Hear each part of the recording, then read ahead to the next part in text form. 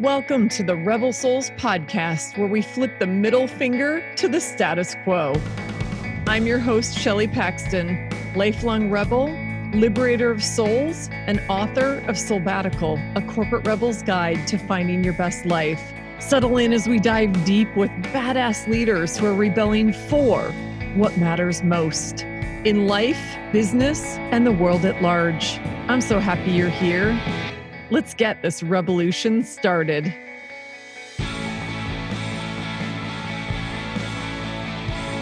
This is a Soulfire production.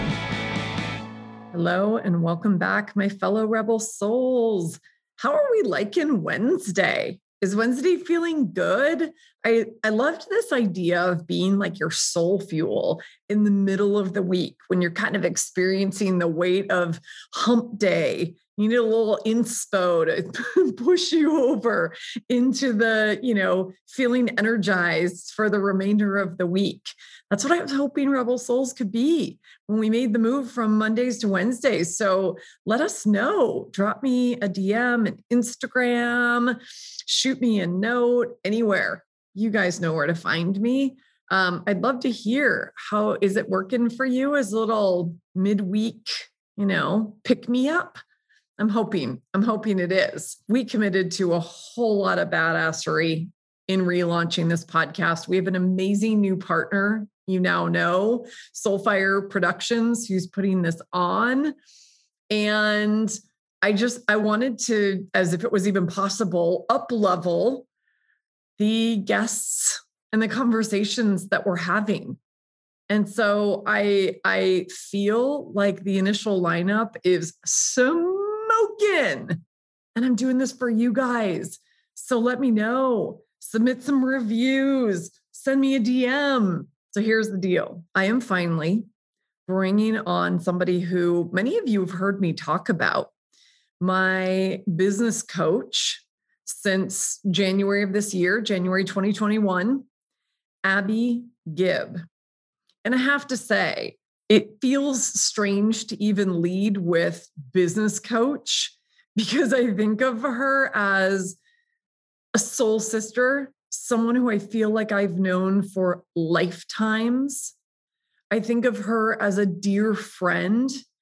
We've gone so deep together, and just the sacred support I feel with her and how held I feel, and the depth of our relationship in such a short period of time is magical. And so to simply call her my business coach seems like I'm selling a relationship short. And at the same time, I'm so grateful to have her in all of these capacities because she's been rocket fuel as a business coach as well, and really helping me see the path to the exponential impact I want to have, to the billion souls liberated mission that I've been on from the beginning, to, the money that will come along with that from having that impact, so that I can continue to reinvest that and to support people who maybe don't have the money to invest in working with me and my programs and all of that. So Abby's been incredible. And she really, really, really believes in this notion of, doing good, and, doing good business, doing good in the world. And she herself is a movement maker. And that's what really inspired me to want to work with her. And I could sit here and read her traditional bio. We talk a lot about where she's come from and the journey she's been on and the evolution and the learnings and all of the things that she shares in her TED Talks and what she's learned, so that, these are like, soul bombs. Total soul bombs. But Abbey is not only my business coach and soul sister and dear friend, she is an Emmy award-winning former TV journalist who had a TV show, who was like on that path to becoming one of the network news anchors. And through many reasons that she shares with us incredibly vulnerably, she's shifted her focus. She's now an entrepreneur, global storyteller, and a media mentor. And we'll talk about what those things mean. But she's really helping women like me who are on a mission in the world to take that mission even further and to amp it up and to tell our stories in an even deeper, edgier, more raw and vulnerable way. And I know this is all okay and possible and safe to do because I watch her do it every freaking day. And she cracks me open every time we have a conversation. I think I cried almost 4 times in this conversation alone. And so we cover so much territory. We talk about the subject of her TEDx talks. Her first one is around, what we have to break up with in order to break through, in order to choose ourselves, which is what Abbey's rebelling for. I mean, is there any more beautiful statement than rebelling for myself? And we talk about the pain, right? Like it's a beautiful statement and getting there, all of the molting and the shedding and the cocooning and the grieving that we have to go through to get to those places over and over and over again in every new stage of who we are becoming. That is what this conversation is about. Both of us sharing bits of our story. We cover everything. This is going to land so deeply with all of you. Perfectionism and people pleasing and the power of taking a break. Nobody lives sabbatical better than the principles of sabbatical better than Abbey does. To be honest, she does it better than I do. And I learn from her every damn day. And really being truly honest with ourselves and listening to our bodies and the knowingness in our bodies and our deepest intuition.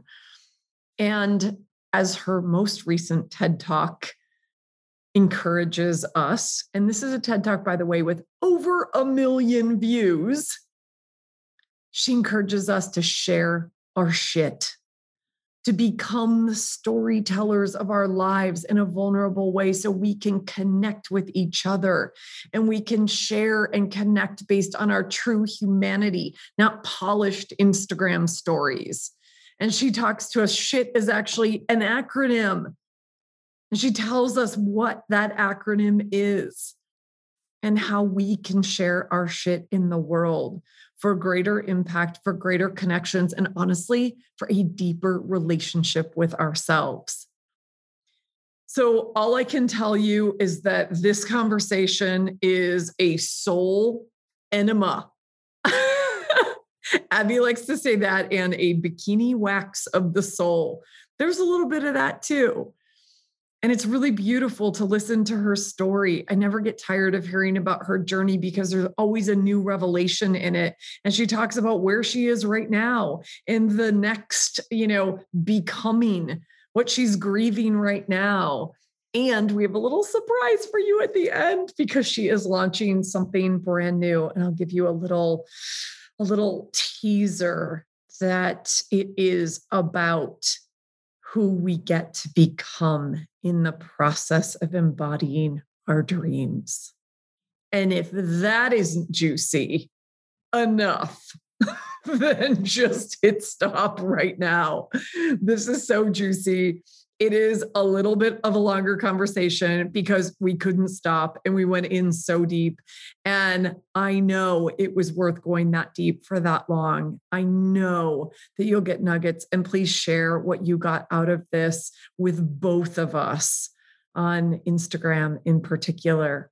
So I'm going to leave you with all of that as a teaser, and let's dive into a conversation with my business coach and soul sister, Abbey Gibb. Oh, sister, Hello. I have been looking forward to this. Abs, welcome to Rebel Souls podcast. Oh, So what an happy to have honor. you. Fuck, I love you.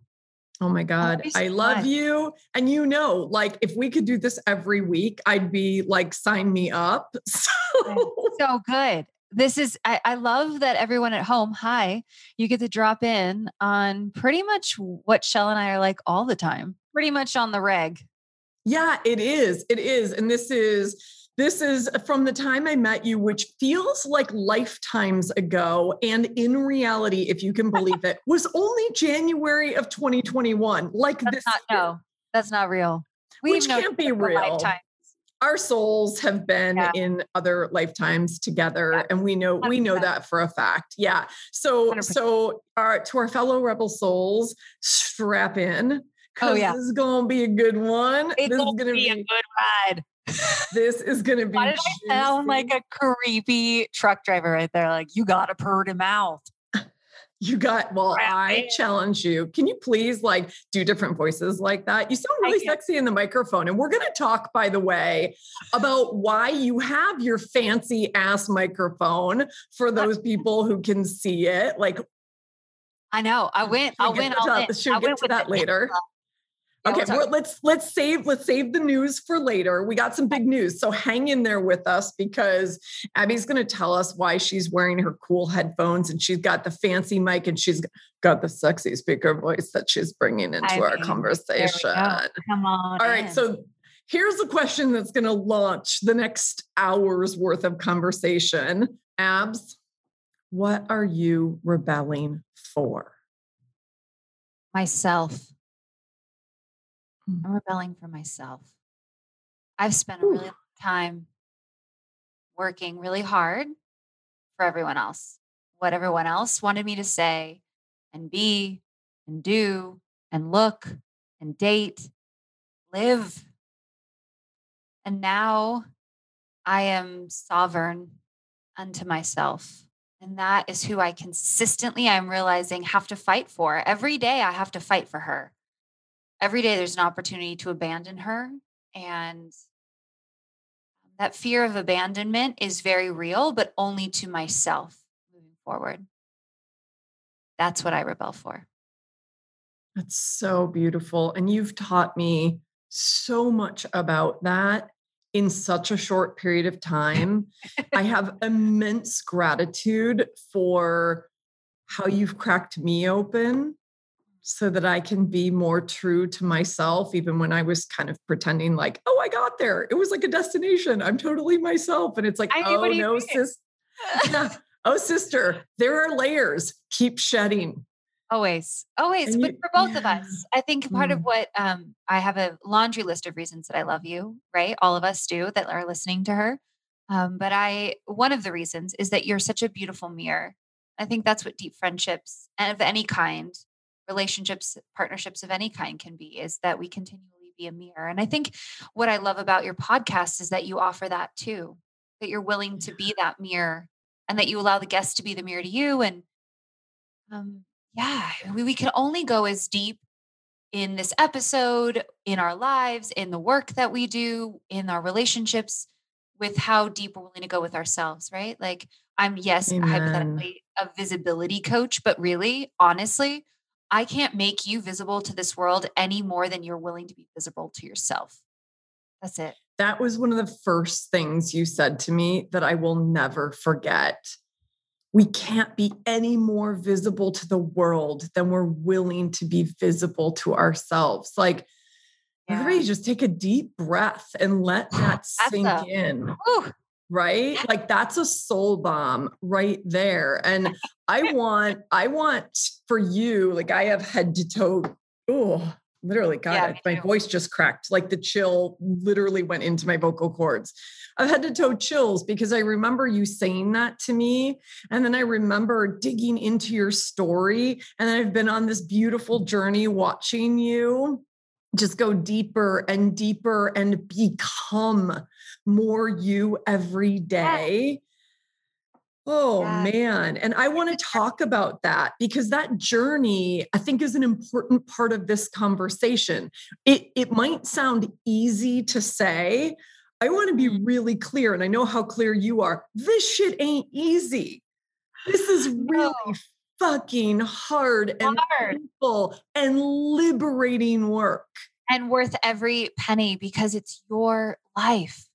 It's your one precious, beautiful life. What could be more worth it?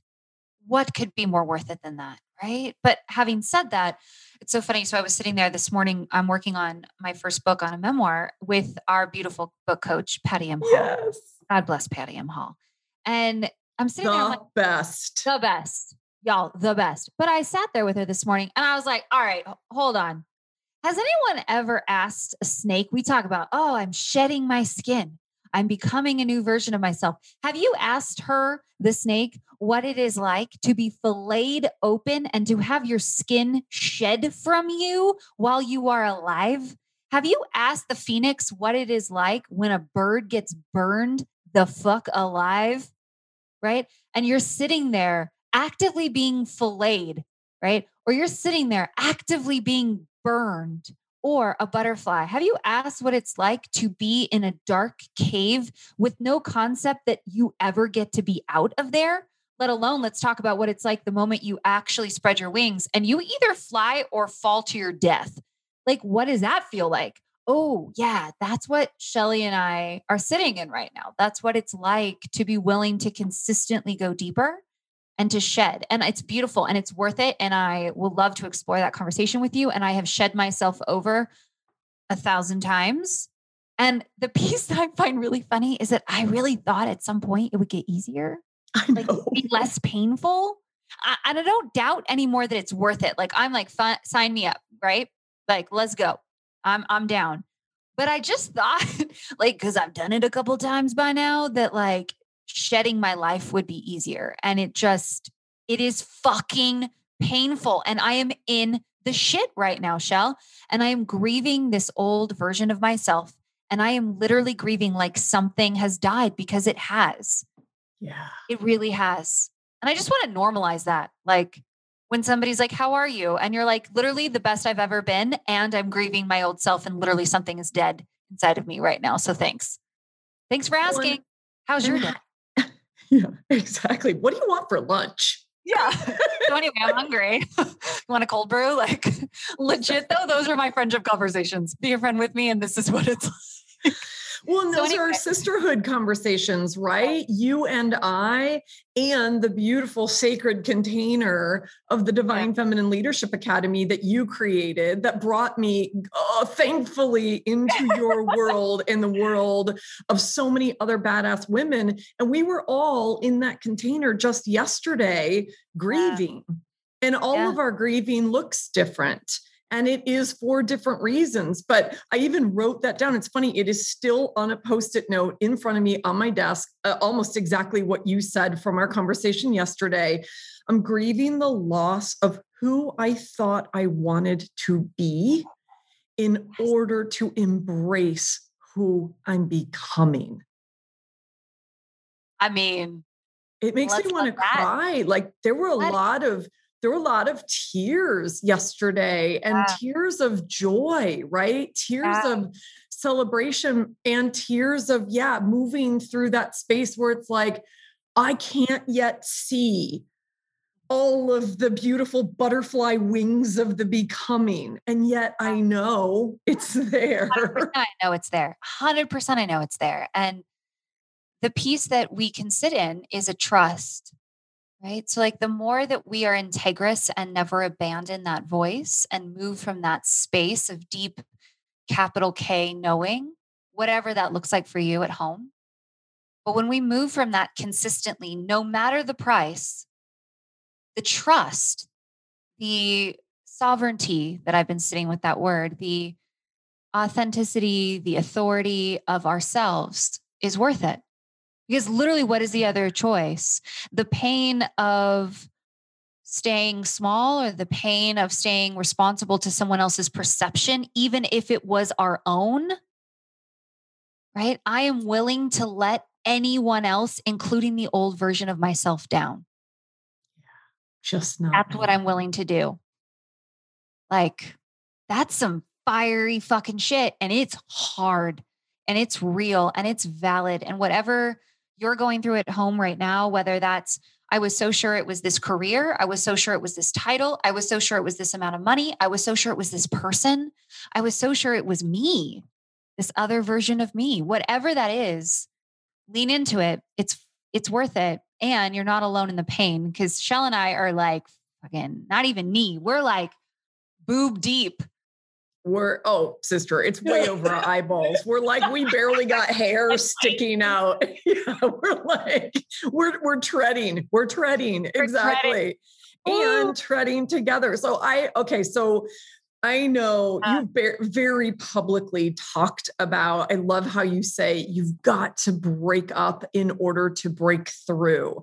And you've really vulnerably shared your many layers of breaking up at different stages and seasons in your life, breaking up in relationships, right? Breaking up with your highly successful career, probably that job you were just referring to, right? Yeah. Can you take us, like our Rebel Soul community has heard you and I on IGTV, like you and I have done some lives, and I've been a huge proponent. I've referred to you in my work and on the socials and to anyone and everyone who will listen. And I want them to know the you that I know, because the way you tell your story is really beautiful. Oh, thanks, friend.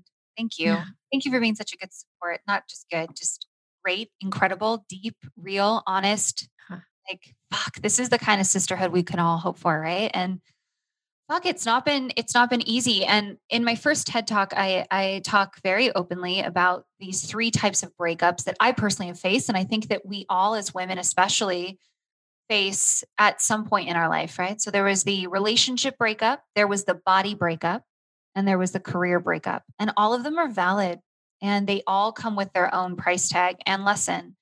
So, my relationship breakup starts with this very dramatic story that actually I was just working on in the memoir. And I'm clutching my face and my head is ringing, and I'm on one foot, sort of just discombobulated in this house, this dream house with this dream life that I said I was so sure I wanted. And I realized in that moment that I had to run out the door, because that was the night my face met his fist. And my head had just ricocheted off the corner of the wall. And I was holding a high heel shoe, I remember. And I was in that moment contemplating, should I attack him? Should I run, get in his face to defend myself, or should I run? And I had this deep knowing that I've had for a very long time. I've had a very close relationship with the universe my entire life. And Ariana Grande is right. God is a woman. And so she came very palpably to me and gave me this really beautiful lesson that I won't go into a ton, but just that I knew in that moment that I had to choose me, and that I had to run, and that was the safest and best option for myself. And I nearly tripped over my wedding invitations that had just been delivered that day that were sitting on the front door. So I'm 24 years old. I met this man when I was 19. He's the only man at that point that I'd really ever been in love with. That was the only real love I had known. And I didn't have a great relationship with my father. And I was constantly looking for someone to choose me because I felt so abandoned by my dad. And I didn't have any sense of self-worth, especially when it came to men. So I thought this was as good as it gets. I thought it was normal to be locked in a bathroom. I thought it was normal that somebody would choose your clothes and tell you what friends to have. I thought it was normal. I thought that was as good as I deserved. And I had been very used to eating breadcrumbs my whole life. And I didn't know to even ask for a full slice, let alone the loaf of bread. Yeah. I know that lands for somebody today. And I had the wedding dress in the basement, the wedding dress that I thought I was so sure was going to make me happy with the man that I was so sure. And marriage was just the next step. It was the thing I was supposed to do. It's your college sweetheart. We had the house. I had a good job. Like, that's what you do. And quite literally, I needed that moment. I needed to be woken up in that moment. Did I, and I want to clarify very easily, did I deserve to be hit? Does anybody deserve domestic violence? Absolutely not. But at least I took that as my final sign to leave. And so many times, for so many reasons that are not your fault, you didn't leave at that moment. And I'm sorry. I'm sorry for every woman listening that didn't. And I was lucky. that I got out. And it started a journey that lasted about almost to the day, 10 years of me running away to finally run back home to me. And I learned a few important lessons there, Shell. And one of them is that you cannot win battles with people who are at war with themselves. Just can't. You cannot win battles with people who are at war with themselves. Ooh, Yeah. And, amen. I loved him, but he loved bottles of vodka more than he loved himself. And that left no room to love me. And that is the truth. And that's okay. I thought I had done something to deserve it or that I was wrong. Um, no, I was 24. I had a lot of learning to do, but I can say that I didn't deserve that moment. And that's okay. That's okay. And that I had this very deep fear for very valid reasons about being abandoned. And I realized 10 years after that moment that you can't ever be abandoned if you never really abandon yourself. So that was the first moment that I chose myself very deeply. When you asked me the first question, what am I rebelling for? And I said myself. And that was the first time I chose me. I was willing to let everyone else down. I remember calling my mom crying and saying, but my aunts have already bought their plane tickets. And my mom was like, that's okay. Really, honey, it's okay. That you can let them, they'll be all right. They'll live. But how many times, y'all, right? At home, I bet somebody just threw the loofah down, right? Whatever, wherever, if you're listening in the shower, like you threw your car keys, wherever you're at right now. I bet there was a moment where you're like, fucking A, you're right. I was like, but I don't want to let them down, whatever that is for you. So that was these are the shoulds, right? And I know you're about to present us with a list of them. These are the shackles of should we put ourselves in because we prioritize the needs and desires of others ahead of ourselves. And even now in this season, what Shell and I are sitting in is that for a moment, we still consistently every day have to check in because there might be a moment where we're prioritizing an old version of ourselves that said we wanted this thing or a way of doing it or a way of relating to ourselves that is not true to us any longer.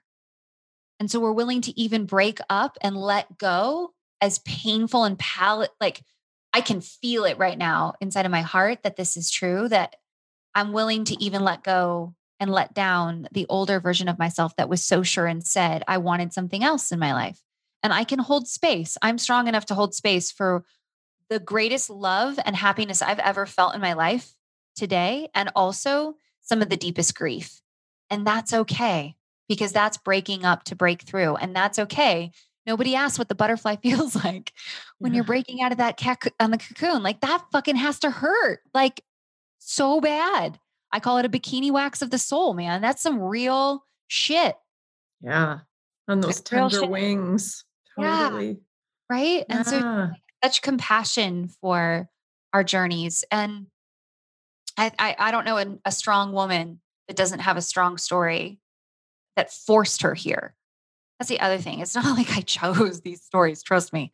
Like if there was an easier, softer landing, I would have chose it if I could. But these have been very hard fought. So the second piece then is I find myself within a few years, like 3 years later, I find myself so sick, Shell, like so sick. What I mean by sick is I would wake up in the morning and I would have my hands like in fists and I would have to move slowly every single finger open and push them open.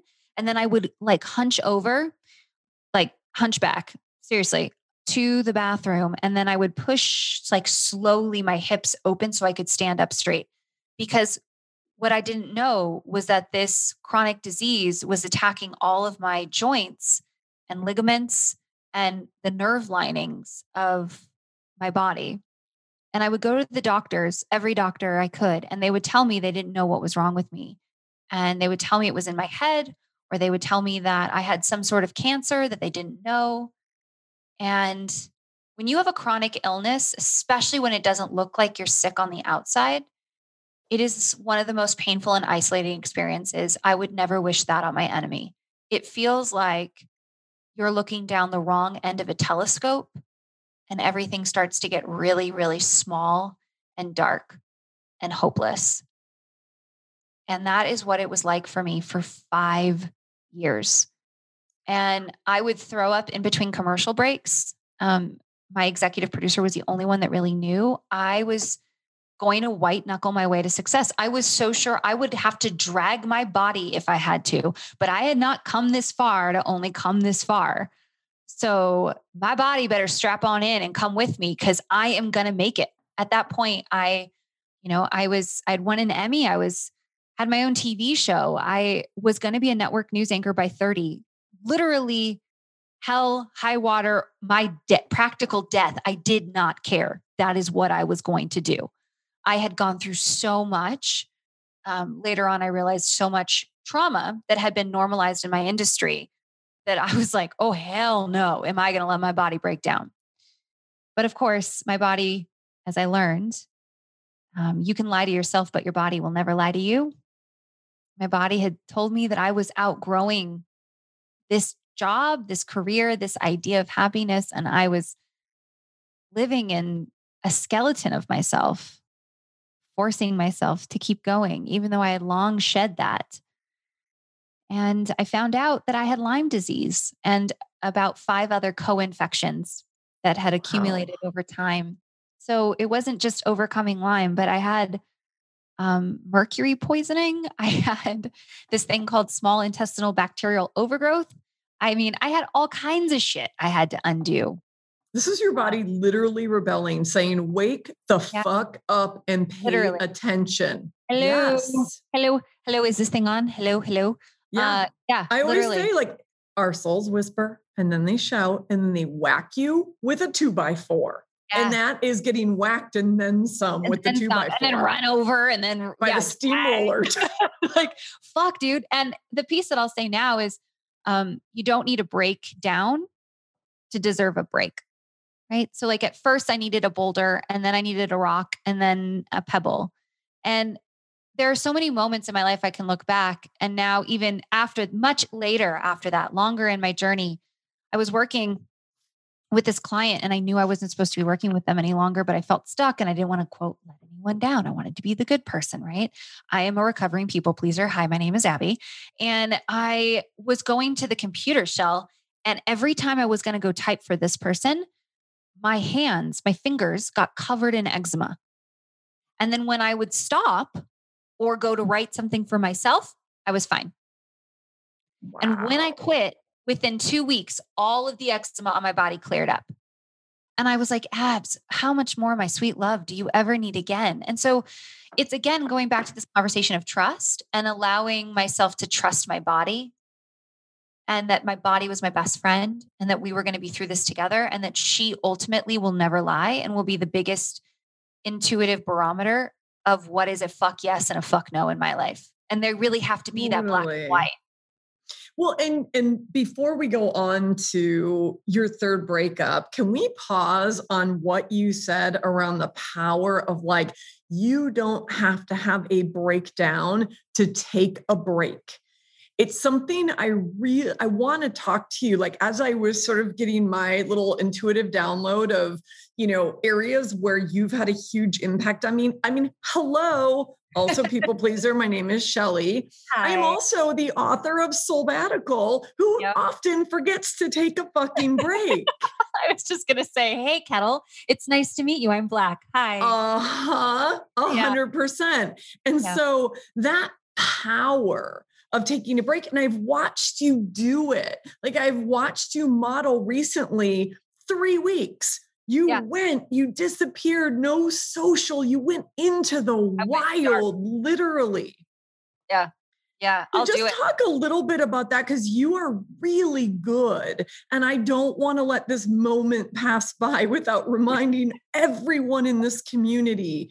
We will give ourselves a million excuses as to why we have to be shackled to the computer and do that thing. And somebody's owing that whatever. And work is piling up and all the things. It's bullshit. Choose yourself, because we cannot serve others if we're not serving ourselves.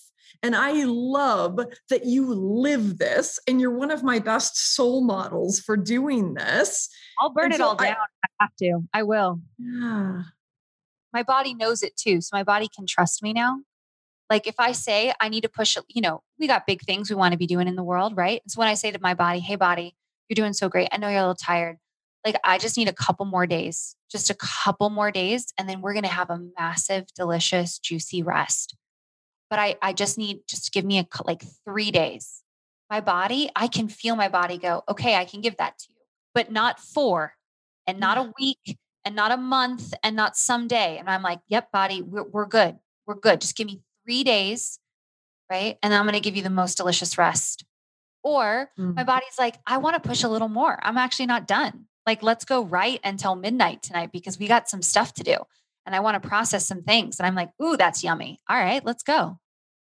Right? But like listening to your body and tuning in. And I mean, we're conditioned, so many of us, or at least speaking personally, we're conditioned, we live in our heads, right? Yeah. That practice of tuning into our bodies and listening and trusting that intuition and that capital K knowing, like you said, it serves you well. Like I took 3 weeks off and you know what happened, Shel? It's a real big shock. Nothing happened. Nope. The world kept turning. My business ran just fine.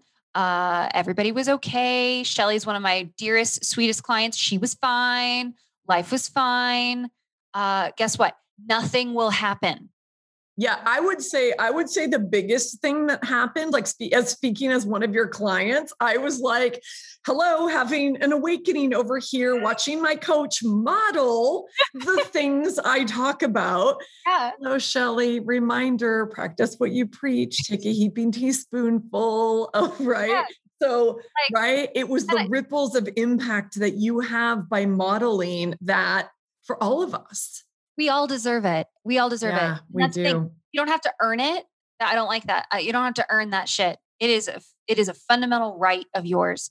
And especially for entrepreneurial people that are listening to this podcast, we build this because we make terrible employees. We don't do well in a 9-to-5 structure. We think that is our death. And yet we find ourselves so quickly building a business that's strapped to a desk and hours. And we actually end up working so much more. And it's a running joke, except it's not funny. And I'm not here to embrace that. Right. So like I've very much now, and I understand this is a luxury that I get to say because I'm not in the beginning of my business. So please hear me. I did not do this in the first 6 months of my business. Okay. I'm not pretending that there isn't a lot of work. Having said that, now I'm in a different position and I understand that I could have made $1 million this year. I absolutely could have done that. But at what opportunity cost to my soul? It's how much money is enough, y'all? How much accolade? How many books? How many best-selling whatevers? The same thing when I won an Emmy. Like, I'm not just like name dropping that. I mean, when I won that, it was one of the coolest, best moments of my life. I'm so grateful that it was everything I would have hoped for and more, Shel. My dress was beautiful.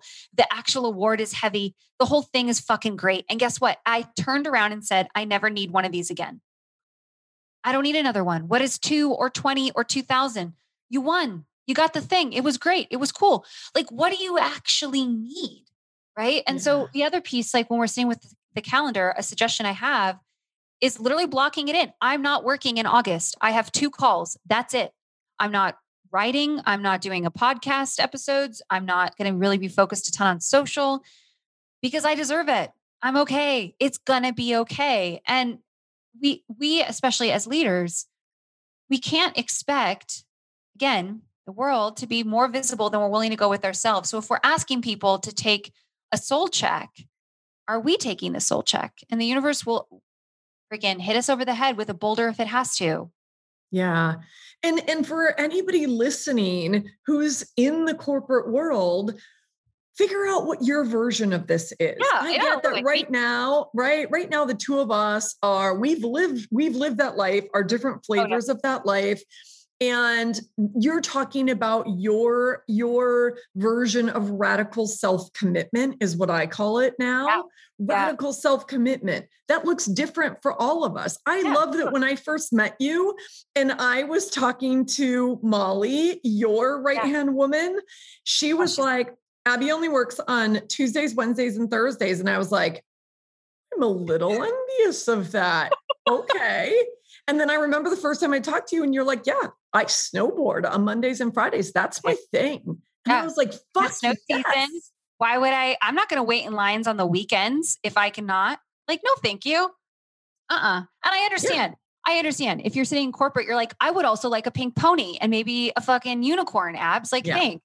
I get that, but I understand because I was in the corporate world. So I understand the price that I paid. I woke up every single morning at 2 a.m. I get it. I really do. Trust me, which is why it is so delicious to be snowboarding with no lines on a Monday. It is the most radical self-love and care I can give myself. It feels like I eat chocolate cake when I get to do that on a Monday. Or, in the summer, getting to take all of August off. I only dreamed of that. And I will say, to fly my feminist flag, I genuinely back in the day thought I needed some rich husband in order to make that happen. I really did. And I'll be the first to admit it. That I thought for a very long time that, I needed him to be able to take us on these vacations and that I was going to be the kind of person that ran the nonprofit side of our world, and I would take care of the kids and I would be the good wife to his career. And the more I fell in love with myself and my career, the more I was like, I want all this for me. And I tell this quick story about how I had never gone to Italy because I always had waited. I thought Italy was this amazing romantic experience and I wanted a man to take me. And so I didn't want to waste that. I thought it would cheapen it if I went by myself or with a friend. So I waited and I fucking waited until I could. And I dated so many Italian men thinking they would take me to their hometown. I'm not even kidding. I went through a string of them. I mean, I did. And I thought that was what I wanted. And the day, I was like, fuck this. I'm tired of waiting. So I go and I book a flight for my mom and I for her birthday. And I never even thought I would have the financial means to do that, let alone that it would come into place that way. And I called it a mom moon. It was the most romantic 12 days ever. We went everywhere. I paid for everything. I first classed her everywhere. And if you were in a close relationship with your mother, you understand the joy to get to give your mother that. And it's not lost on me that 1 week after I bought that ticket, I met the man that I'm going to marry. And he actually flew and met us at the end of that trip. And they met each other, my mom and I, in Europe. And then he and I went on and lived in Barcelona. I mean, is that even like a real thing? When I was once somebody who was making $70,000 living in a shithole apartment in a toxic, abusive, physically abusive, and emotionally abusive industry known as the TV world. And here I am like, gallivanting to Barcelona with this hot man. Is this my actual life? Like, again, what happens on the other side of being willing to sit in that cocoon? Why do I say that word weird? Cocoon. I don't know. I said that like people say herbs. I'm like, dude, it's just an herb. It's an herb. Like, let's be real. That's very British. I wasn't really trying to be fancy there, but like, what is on the other side of you being willing to break your own heart? Everything. I didn't say it wasn't going to break. I didn't say it wasn't going to suck, but everything you want is on the other side of that breakup. Yeah. Whatever. That's how I felt about my divorce. Have to be willing. I give that advice to people who are really struggling, where it's like, I know we're not growing together or something has gone south in the marriage or any relationship, whether you're married or not, doesn't matter. Right. But I'm like, sometimes you have to break your own heart. Yeah. You're right, because that is one of the breakings that just opens opportunity, that invites in what's meant to be, that helps us, that sort of paves the golden brick road to who we are becoming 100%. And it's not easy. Anybody that you admire, anybody that's worth their salt, will tell you that they've had these moments. And it's not one. That's what I was laughing at the very beginning of this episode. Like I really genuinely thought like, oh, I've done this, right? Like, oh, old hat by now. It hurts more now than I think it's ever hurt before. Holy shit, it hurts right now. And I'm the happiest I've ever been.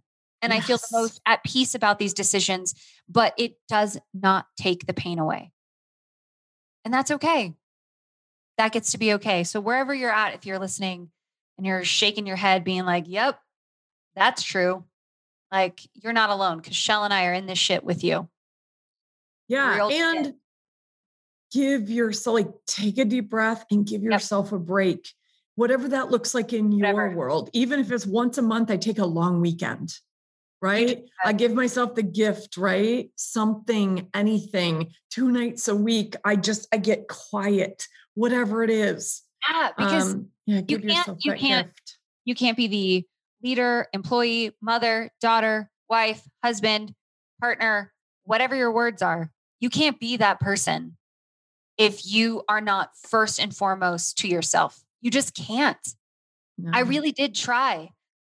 I did. I thought if I was just perfect enough, right? If I was skinny enough, if I was pretty enough, if I was professional enough, famous enough, somehow I would be able, if I was just enough, to avoid the pain that I'm in right now.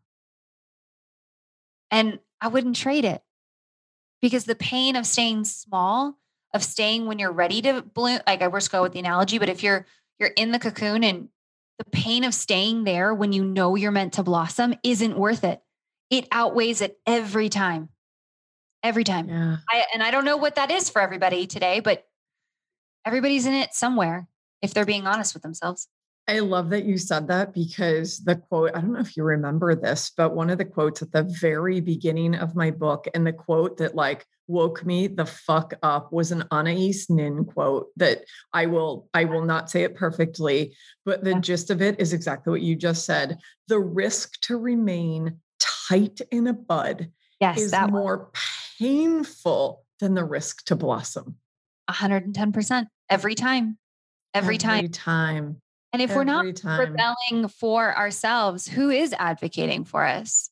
And that was the other piece, is kept assuming that everyone else had my best interest at heart. And I have a huge, kind heart, and that hasn't changed. But I do know that no one is going to care for you the way you care for you. No one is going to believe in your dream. No one is going to advocate. No one is going to push.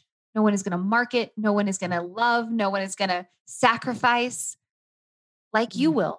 For you, no one. And that's okay. And the other part is when you choose yourself, this is the best part. I chose myself. I took 3 weeks off. I went dark and I told you nothing happened. Yeah. That's so beautifully like illuminating that like nobody cares. They're all in their own shit. So like literally you don't matter. And that's the most liberating factor ever. No one's watching. So just do whatever you need to do. Literally no one is watching at all. They really aren't. They're in their own world. They're in their own day to day. We're all caught up in our own shit. It's like, does my ass look fat? It's like, guess what, Shell? No one is looking at your ass. No one cares. Literally no one cares. You are staring at it in the mirror, telling yourself a whole host of stories. And I have never met a man in my entire life who's ever said, ugh, get out of my bed, that ass. Never, Shell. Not one. Pretty sure. You gonna make it to that point, Shell. They don't care. They don't care, Shell. I know. You're beautiful. Oh, yeah. Well, thank you for that. I needed a little pep talk today. So that's always helpful. I love you for saying that. I love you. There you go. Okay. So let's use this as like the bridge into, so I know your third breakup was around breaking up with this, I guess from all external perspectives, much like my career, looked sexy and badass and where everyone wants to be. And it ticks all the boxes of success. You're like this sexy journalist winning, Emmy Awards, and you've got your own show and you're going to be the thing on the big network and all the things. And actually you're dying. literally, quite actually, I was dying from multiple reasons. Yeah. So you I know. you realize you have to break up with this industry, Ah, which also was kind of the bridge to birthing one of the many reasons I fell in love with you, because similar to me, it's like you have these breakups and I want you to talk about that. And then you go, oh, fuck, I'm not the only one in this journey. Now people are looking at me going, wait, how do I do that? How do I do that? Oh, maybe I'm leading a movement. I didn't right? even know it. Oh, shit. Maybe I need, you and I were talking yesterday about Yeah. like the bushwhacking, right? Like, all right. So I'm getting way. I get so excited. I'm getting like way ahead of the story. So let's talk about your breakup and how that led to the fact that you're, Break on a through. movement, you're a movement maker Yeah. I know, it's with a crazy. Okay. big ass message for all of us that we'll get So fun. to. It's so fun. Okay. Well, yeah. And no matter if you were ever in a big corporate career or not, doesn't really matter. I know that everybody can relate to realizing that over time we've been in positions where trauma was normalized to a point we thought it was our fault or just quote the way it was. And only after some time away do you look and go, wow, that was that was a little toxic there, wasn't it? So I tell a few stories just to put this into perspective because I think we've so beautifully and it has healed me on such a level to have stories and movies and TV shows now that are what it was really like. So for me, in my therapy sessions, like my talk therapy sessions, when the movie Bombshell came out, Ooh. I didn't watch it for a year. I just wasn't ready. And then when I did, it was one of the greatest catalysts in my therapy sessions. I was like, for twofold. And this is why I believe in the power of story. Number one, I was like, that's true on such a level that I need everyone to know. And it freed me from having to say so much because when people ask me that aren't in relationship to me like you are, it's not appropriate necessarily for me to always go into all of the stories because my boundaries are sacred. So because someone else had the guts to make that movie, I get to now say, just go watch Bombshell. It was like that. Actually, not like that. It was that. I was that. That was me. And that's the power that each of us have when we share our personal story. So when I share a story about domestic violence, for instance, and somebody says, well, you don't look like somebody that would, this is a real thing. You don't look like somebody that would have been beaten up. Because there's a category for that. And another woman might say, okay, weird response. Watch this woman's TED talk. It was like that. That's what we all do with the power of our story, because then not everyone has to lift from the very beginning every time. Mm. So Bombshell was, Yes. And we don't feel so alone. I really thought I was alone. And that's part of the trauma. That's part of when you're in that space, you're made to feel, right? That's how you do it. My ex-fiance made me feel isolated from my friends and family. That's part of how you can control someone.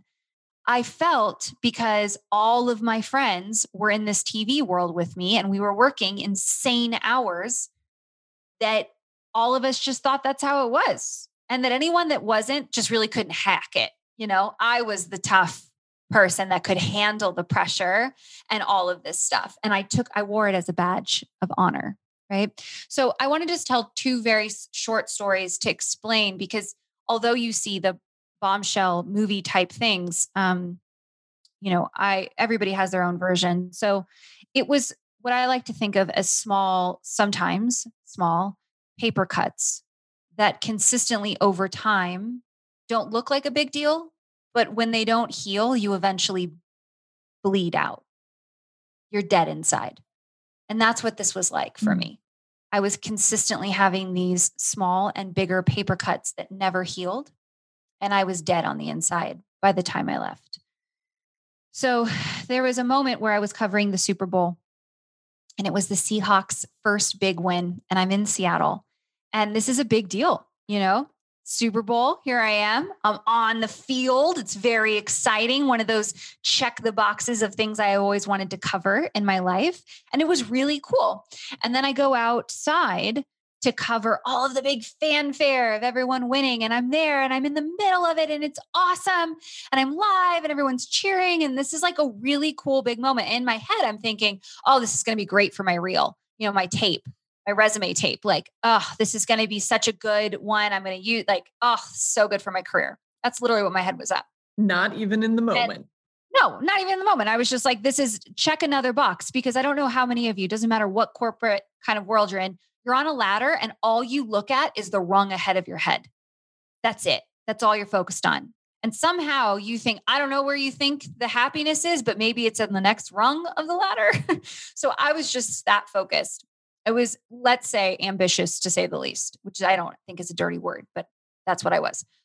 And so I'm there, I'm going live shell. And right after I finish the live shot, I feel someone's hand grope my chest. And another person grope my ass. And then another person grope my crotch. And then I just have this sensation of being pulled back. And I realize that I'm being dragged down the street. And I had dropped my microphone and I just remember screaming. And then in another fell swoop, I remember getting picked up and thrown over someone's shoulder. And I remember seeing a lanyard bouncing back and forth and realizing as I'm punching the living shit out of this person, that this person's screaming back to me that it's my photographer and that the lanyard is my lanyard. It's our lanyard, our press pass. Yeah. And that he was pulling me out of this situation. And I had asked my bosses to have security and they didn't give it to me. And I didn't want to say anything because I didn't want to be taken off the story. But I knew as a woman, and I'd already had multiple experiences of being groped around sports stories by random drunk people and players. And so I knew I needed that, but I didn't advocate because I wasn't in that position to be able to ask. I needed it for my reel. I needed it for the career. Right. And I called the newsroom in hysterical tears, telling them what happened. And the person in charge said, I'm so sorry. And in the same breath, are you still going live tonight? And I realized that nothing was ever really going to change. No. And I had just then fast forward a couple years and I'm in the newsroom and I get pulled into an office and there's a giant, big flat screen TV in this office, and freeze framed is me in yoga pants. And all I see on the screen is my butt. Speaking of, you and I are talking about butts. And this is one of my bosses. And he says, what do you see wrong with this picture? And he's pointing to the screen. And I say, I'm sorry, I'm not sure. I don't really know. And he goes, your ass is what's wrong with this screen. And I was like, okay, great. What's so wrong with it? And he goes, it's too big. Have you thought that maybe this outfit, how do I say this? There are certain women that can wear it and you're not one of them. Now, please understand that it doesn't matter what size I was. No. There is no reason ever that would be okay to say to me. But I, at that point, was so deep in my eating disorder that I was 30 pounds less than I am right now. I was in a race to zero. I thought that if I hit zero, if I literally just didn't exist, then you were maybe vapor, right? Then maybe this pain and this torture that I was experiencing would go away. So this is the thinnest I've ever been. I'm throwing up every dinner I have. I hate myself on such a deep level that I'm going to break. at some point. Quite literally, like my bones are going to break. And I'm sitting there and it's still not enough. And he shows me what looks like Orange is the New Black, like prison, like sweatpants. Because I'm like, what do you expect me to wear? And he pulls this up and he's like, I don't know, something to cover whatever this is. And paper cut, right? And then I go to cover this story, Shell, about these women who are suing the city for this new thing called the Me Too movement that I had been hearing a lot about. But now I'm actually interviewing these women. And the way they described what they were facing in their offices within the city sounds really weirdly familiar.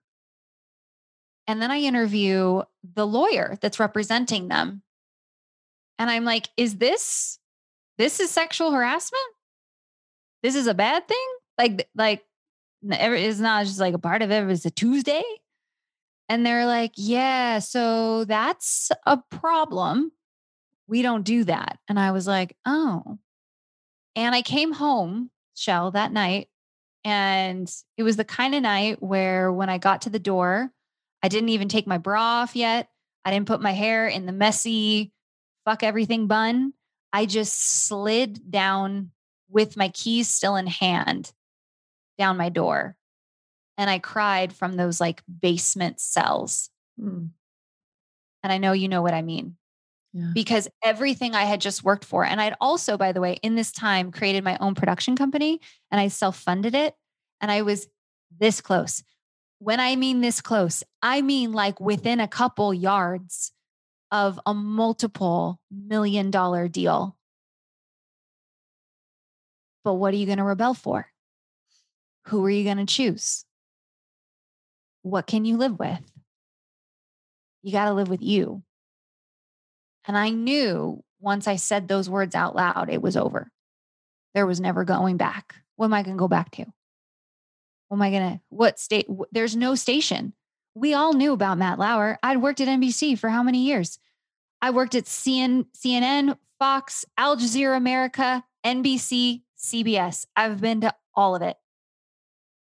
There's nowhere that a woman was safe at that time. Not one place. Where am I going to go?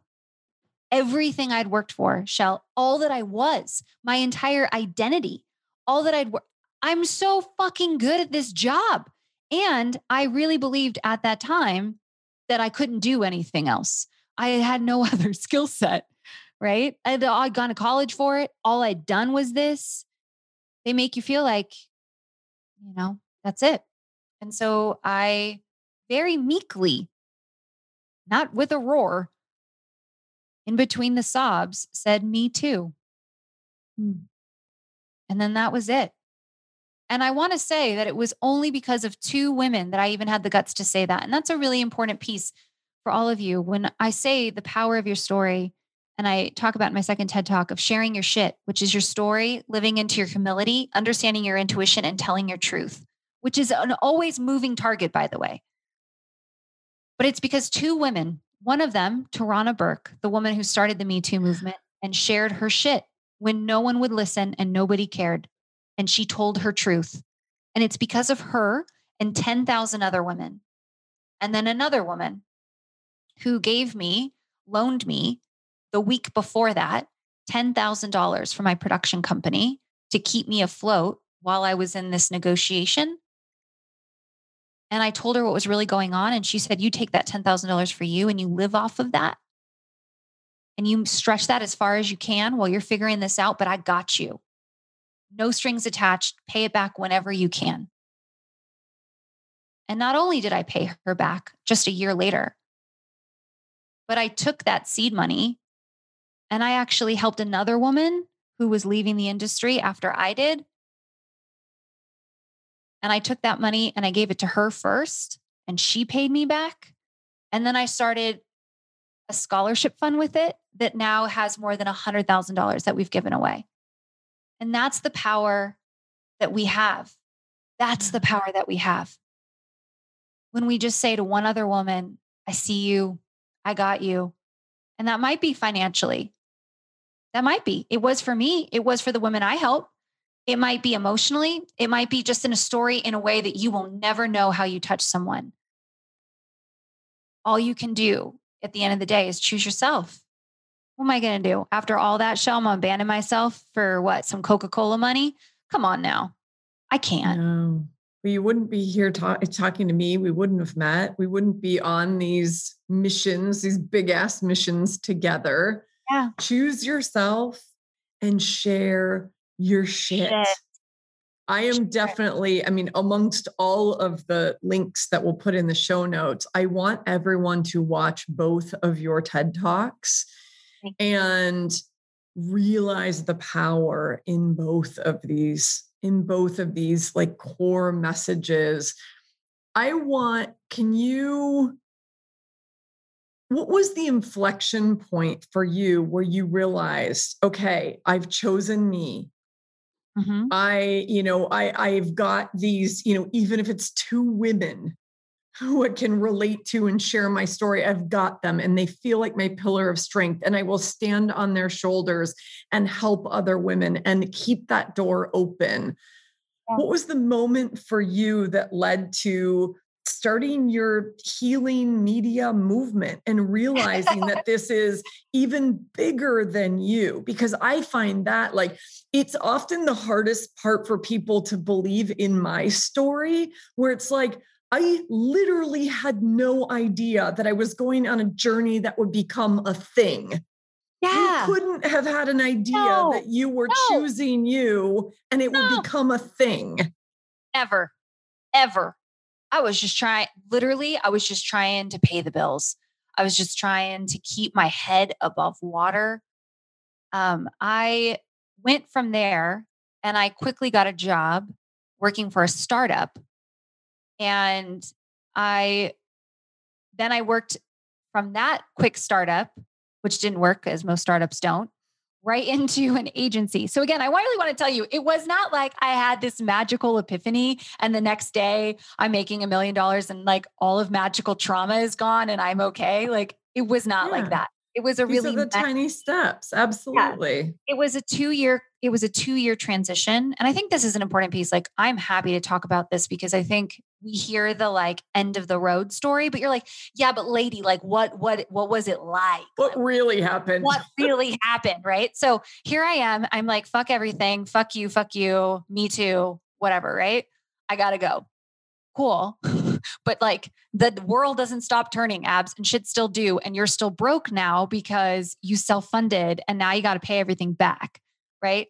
So I'm a cat that lands on my legs. Like I'm scrappy. I've always been scrappy. I figure it out. That's my thing.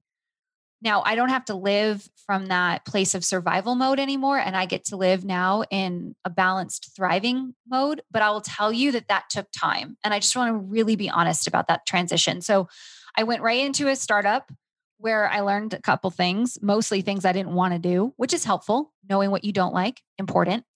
And then I went to work at an agency, a marketing agency, and I was their media director. And it was in that space and time, which is a really lovely container, that I realized the power of storytelling and that actually that's what I was and that I was really good at it. And I was really fast because of TV. And I learned all the skills I had just had different names, but were really the same skills. They actually translated really well. And I found out all these new skills of how to build a business. I knew nothing about that. I'd never taken a business course in my freaking life. I knew nothing, zilch, about making money. But I worked in an agency that helped entrepreneurs. I think like at the time, I think we got it to like 7 entrepreneurs become millionaires within 2 years. Like, holy shit, what is this online world? And then when my body told me it was time to go, I listened and I started my own business. And I'll tell you the true story. The true story is I had no fucking clue what I was doing, Shell, at all. I had $20,000 at that point. I'd paid off all my debt and I was $20,000 in savings. Okay. This hard facts. These are what I did. I invested $11,000 into a business coach that my partner thought I was smoking literal crack. Why would I take half of my runway to do that? And I said, because number one, I need no plan B. I need to be all in on me because I'll have every reason to jump ship, take a TV job, whatever. I got to be all in. And number two, I knew I needed support. I needed a community. I needed new lessons that I didn't have yet. I needed and deserved all of those pieces. And so I invested in myself. And I am a betting woman and I am really good at investments. I would invest in me all day long. Well, guess what? Warren Buffett says the same thing. Yeah. The best investment you can ever make is an investment in yourself. So amen. So I took that 10 grand and in 6 months, I turned it into 100 grand. And in a year, I turned it into 300. And in a year and a half, I turned it into $1 million. And I don't talk about numbers in like a stacking Lambo bag of dicks way. That's not my jam. But I want to like just be honest about what that really looked like. You know, I think women especially shy away from the like hard facts of how did we do the thing. And I was really committed to the numbers. That was an important part of this. And I think that's another part I like to talk about because I realized that with income also came greater impact.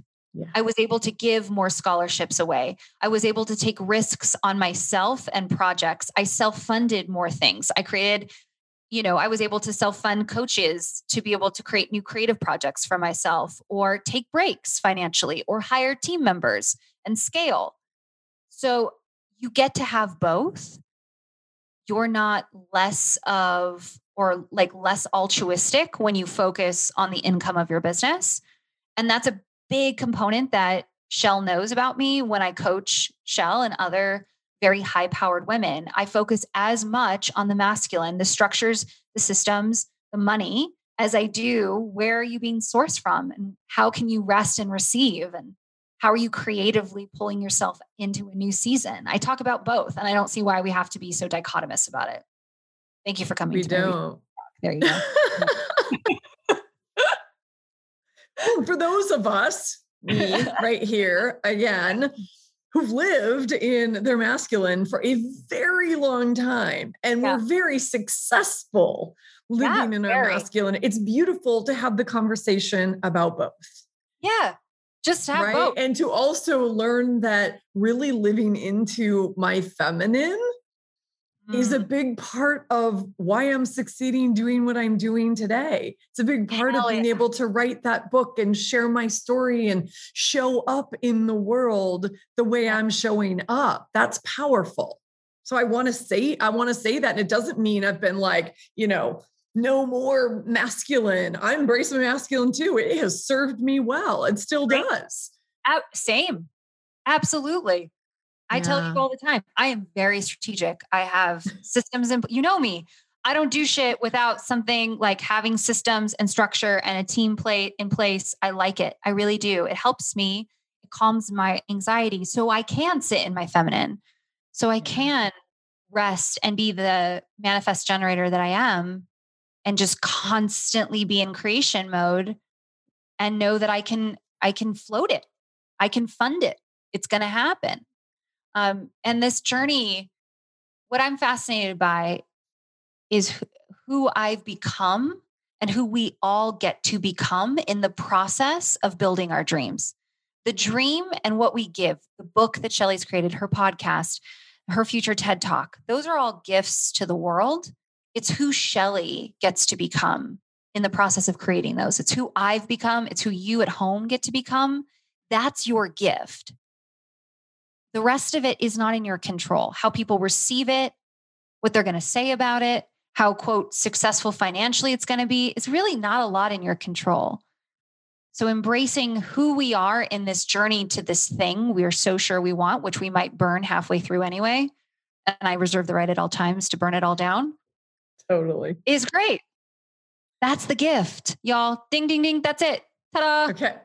I want to reiterate this line because it will introduce the thing that I teased at the very beginning of this conversation, which is the latest and greatest from Abbey Gibb. You said the line, and I want to repeat it again because as you and I were talking the other day, You said who we get to become in the process of embodying our dreams. Yeah. And you just said that again. And I'm like, oh shit. I just realized yesterday after our conversation that that's what your drum roll podcast is all about. Mm-hmm. Okay. So I want you to take a few minutes and tell this incredible community of Rebel Souls what your podcast is all about and why we are going to be eating this yumminess out of the palm of your hand. Thank you so much, my dear soul sister. I so appreciate it. I think it will have launched by the time you're listening to this. So yeah, hopefully literally like right around the same time. So you can just scoop it up like Scooby snacks. There you go. So it's called the Full Body Fuck Yes podcast. Because really, if it's not a full body fuck yes, then it's a fuck no in our lives. So it's a leadership podcast that really has these beautiful, delicious, hard conversations with incredible leaders like Shell, looking into who we're becoming in the process of building our dreams and who we've become in the past. So maybe you're some best-selling author. Like I'm so much more interested in who you became while writing this thing than the thing itself, to be honest. So it's really this investigation about the movement makers, badasses, paradigm shifters of today, right now, and who we're all evolving into and what we're learning as being human that I find so interesting. So that's what we're sorry, I didn't mean to cut you off. I was remembering when you and I first started talking about getting me on a TED stage. And it will happen when the time is right and the topic is right, all the things. But I've never forgotten what you said to me. It isn't about standing in that red circle on the TED stage. It's about who you get to become in the process. Yes. And that has never left me. And I invite everyone who's listening to this right now to think about those defining moments in your life, or that thing that we think it's getting to the destination, to that goal, to that tick the box. And really, what if we looked at it as, oh no, the gift is in the journey. The gift is in the process, in the becoming. And you taught me that. And I can't wait to hear many, many, many conversations around those revelations for people like you and me, because I really, until recently, hadn't seen it that way. Just my eyes weren't open to that. Me too. I think I definitely was so much more focused, and especially in the beginning of my business, of proving everyone wrong, that I had a lot to show myself that I was capable of.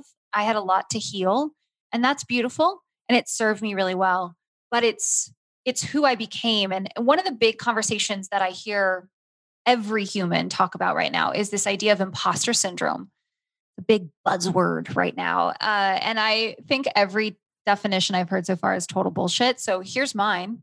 Here we go. Because it's really about this, Shell. Imposter syndrome, I like to think of it as the last breath of our old self before it dies. So of course, the old version of us says, who the hell do you think you are to write this next book, Shell, or try for that TED Talk, or create this next part of your business? Who do you think you are? And you're going to say, you're right. The you of today that's talking about this right now, you're right. She can't do it. She doesn't have the skills yet. But do you remember that other time that I made that thing and I didn't know how to do it? And I just kind of figured it out as I went, and then it went great and I loved it. And now I'm like a stronger, more confident person because of it. Remember all that? Yeah, we're just going to go do that again. Yep. That's what imposter syndrome is it's just a really beautiful, gentle reminder that you're right. You're outgrowing your old self. You're right. You can't do it right now, but you'll become the person who can do it, whatever that looks like, right? Like I have this huge goal next year. I'm walking from Mexico to Canada. I'm walking. I fucking love you for this. The PCT. Yep. This is like Wild Part 2 done by Abbey Gibb. So way better. I'm excited. I'm really excited. So I'm walking. This is your soulbatical. Can we at least call it a soulbatical? 100% my soulbatical. I didn't know that it was a soulbatical until I met you. And then I was like, oh, it's on my calendar. I'm already doing this. That's right. And the thing I remind myself is I get really intimidated because it's 2,700 miles. It amounts to something like 150 marathons in a row or some shit. I don't know, whatever. It's really fucking intimidating. And there's really no way to prepare for it at this point. There's not, like, literally, I couldn't run more to prepare or anything. It's just going to take me doing it. And I've never done that many miles. Nobody on the trail has ever done that many miles. Because you're not the person that's going to finish that trail. I don't know who I'm going to be. I know it's not me now, though, and that I'll become her, that I'm going to figure out how to filter my own water and climb through snow for 17 days in a row with a bear canister on my back. I'm not that person who can do that, or the person that's going to climb Mount Whitney in one day. I'm going to summit a 14,000 foot mountain in one day. What? I'm not that person right now. So what I'm fascinated by now, though, is that I have the trust that I'll become her. And I don't know who that's going to be, but I'm really excited to meet her. I'm excited to be her. Abs, I am too. That's I am too. Like, it makes me cry. Like, it's so incredible because I don't want to say I'm proud of you because that feels pandering, but I'm so inspired by you. You are so fucking brave. You are my soul model. I want to meet you over and over and over again as you are on this journey. Yeah, it is the same. I love watching all of our sisters. I do too. As we're doing this and we're challenging and inspiring each other to push further. Just every time I hear you talk about your PCT trip, your soulbatical, it just makes me go, you know what, Shelley, you used to do a lot more of that. Yeah. And I'm just sort of wondering if I've outgrown my current story. And maybe we'll end here because I mean, I will 100%, right? Of course I have, right? And I'm weepy just like even thinking of that. And, you know, we were asking a really powerful question in our sacred container yesterday that I think is a beautiful place to end and a challenge to everyone who's listening. And it's this, like the question we asked each other, and you started this, Abby, you said, what do you really want to be doing? And what do you really not want to be doing that everyone thinks you should? Right? And my answer is what I really want to be doing is this. I want to be writing and sharing. I want to be working on my books, plural, and this podcast. And I want to continue to host and hold a sacred container in space for leaders of Shelley's caliber, which is real deep. And I don't want to ever have superficial conversations. I don't want to ever have anyone tell me what content I need to create or at a timeline or for some sponsor's approval.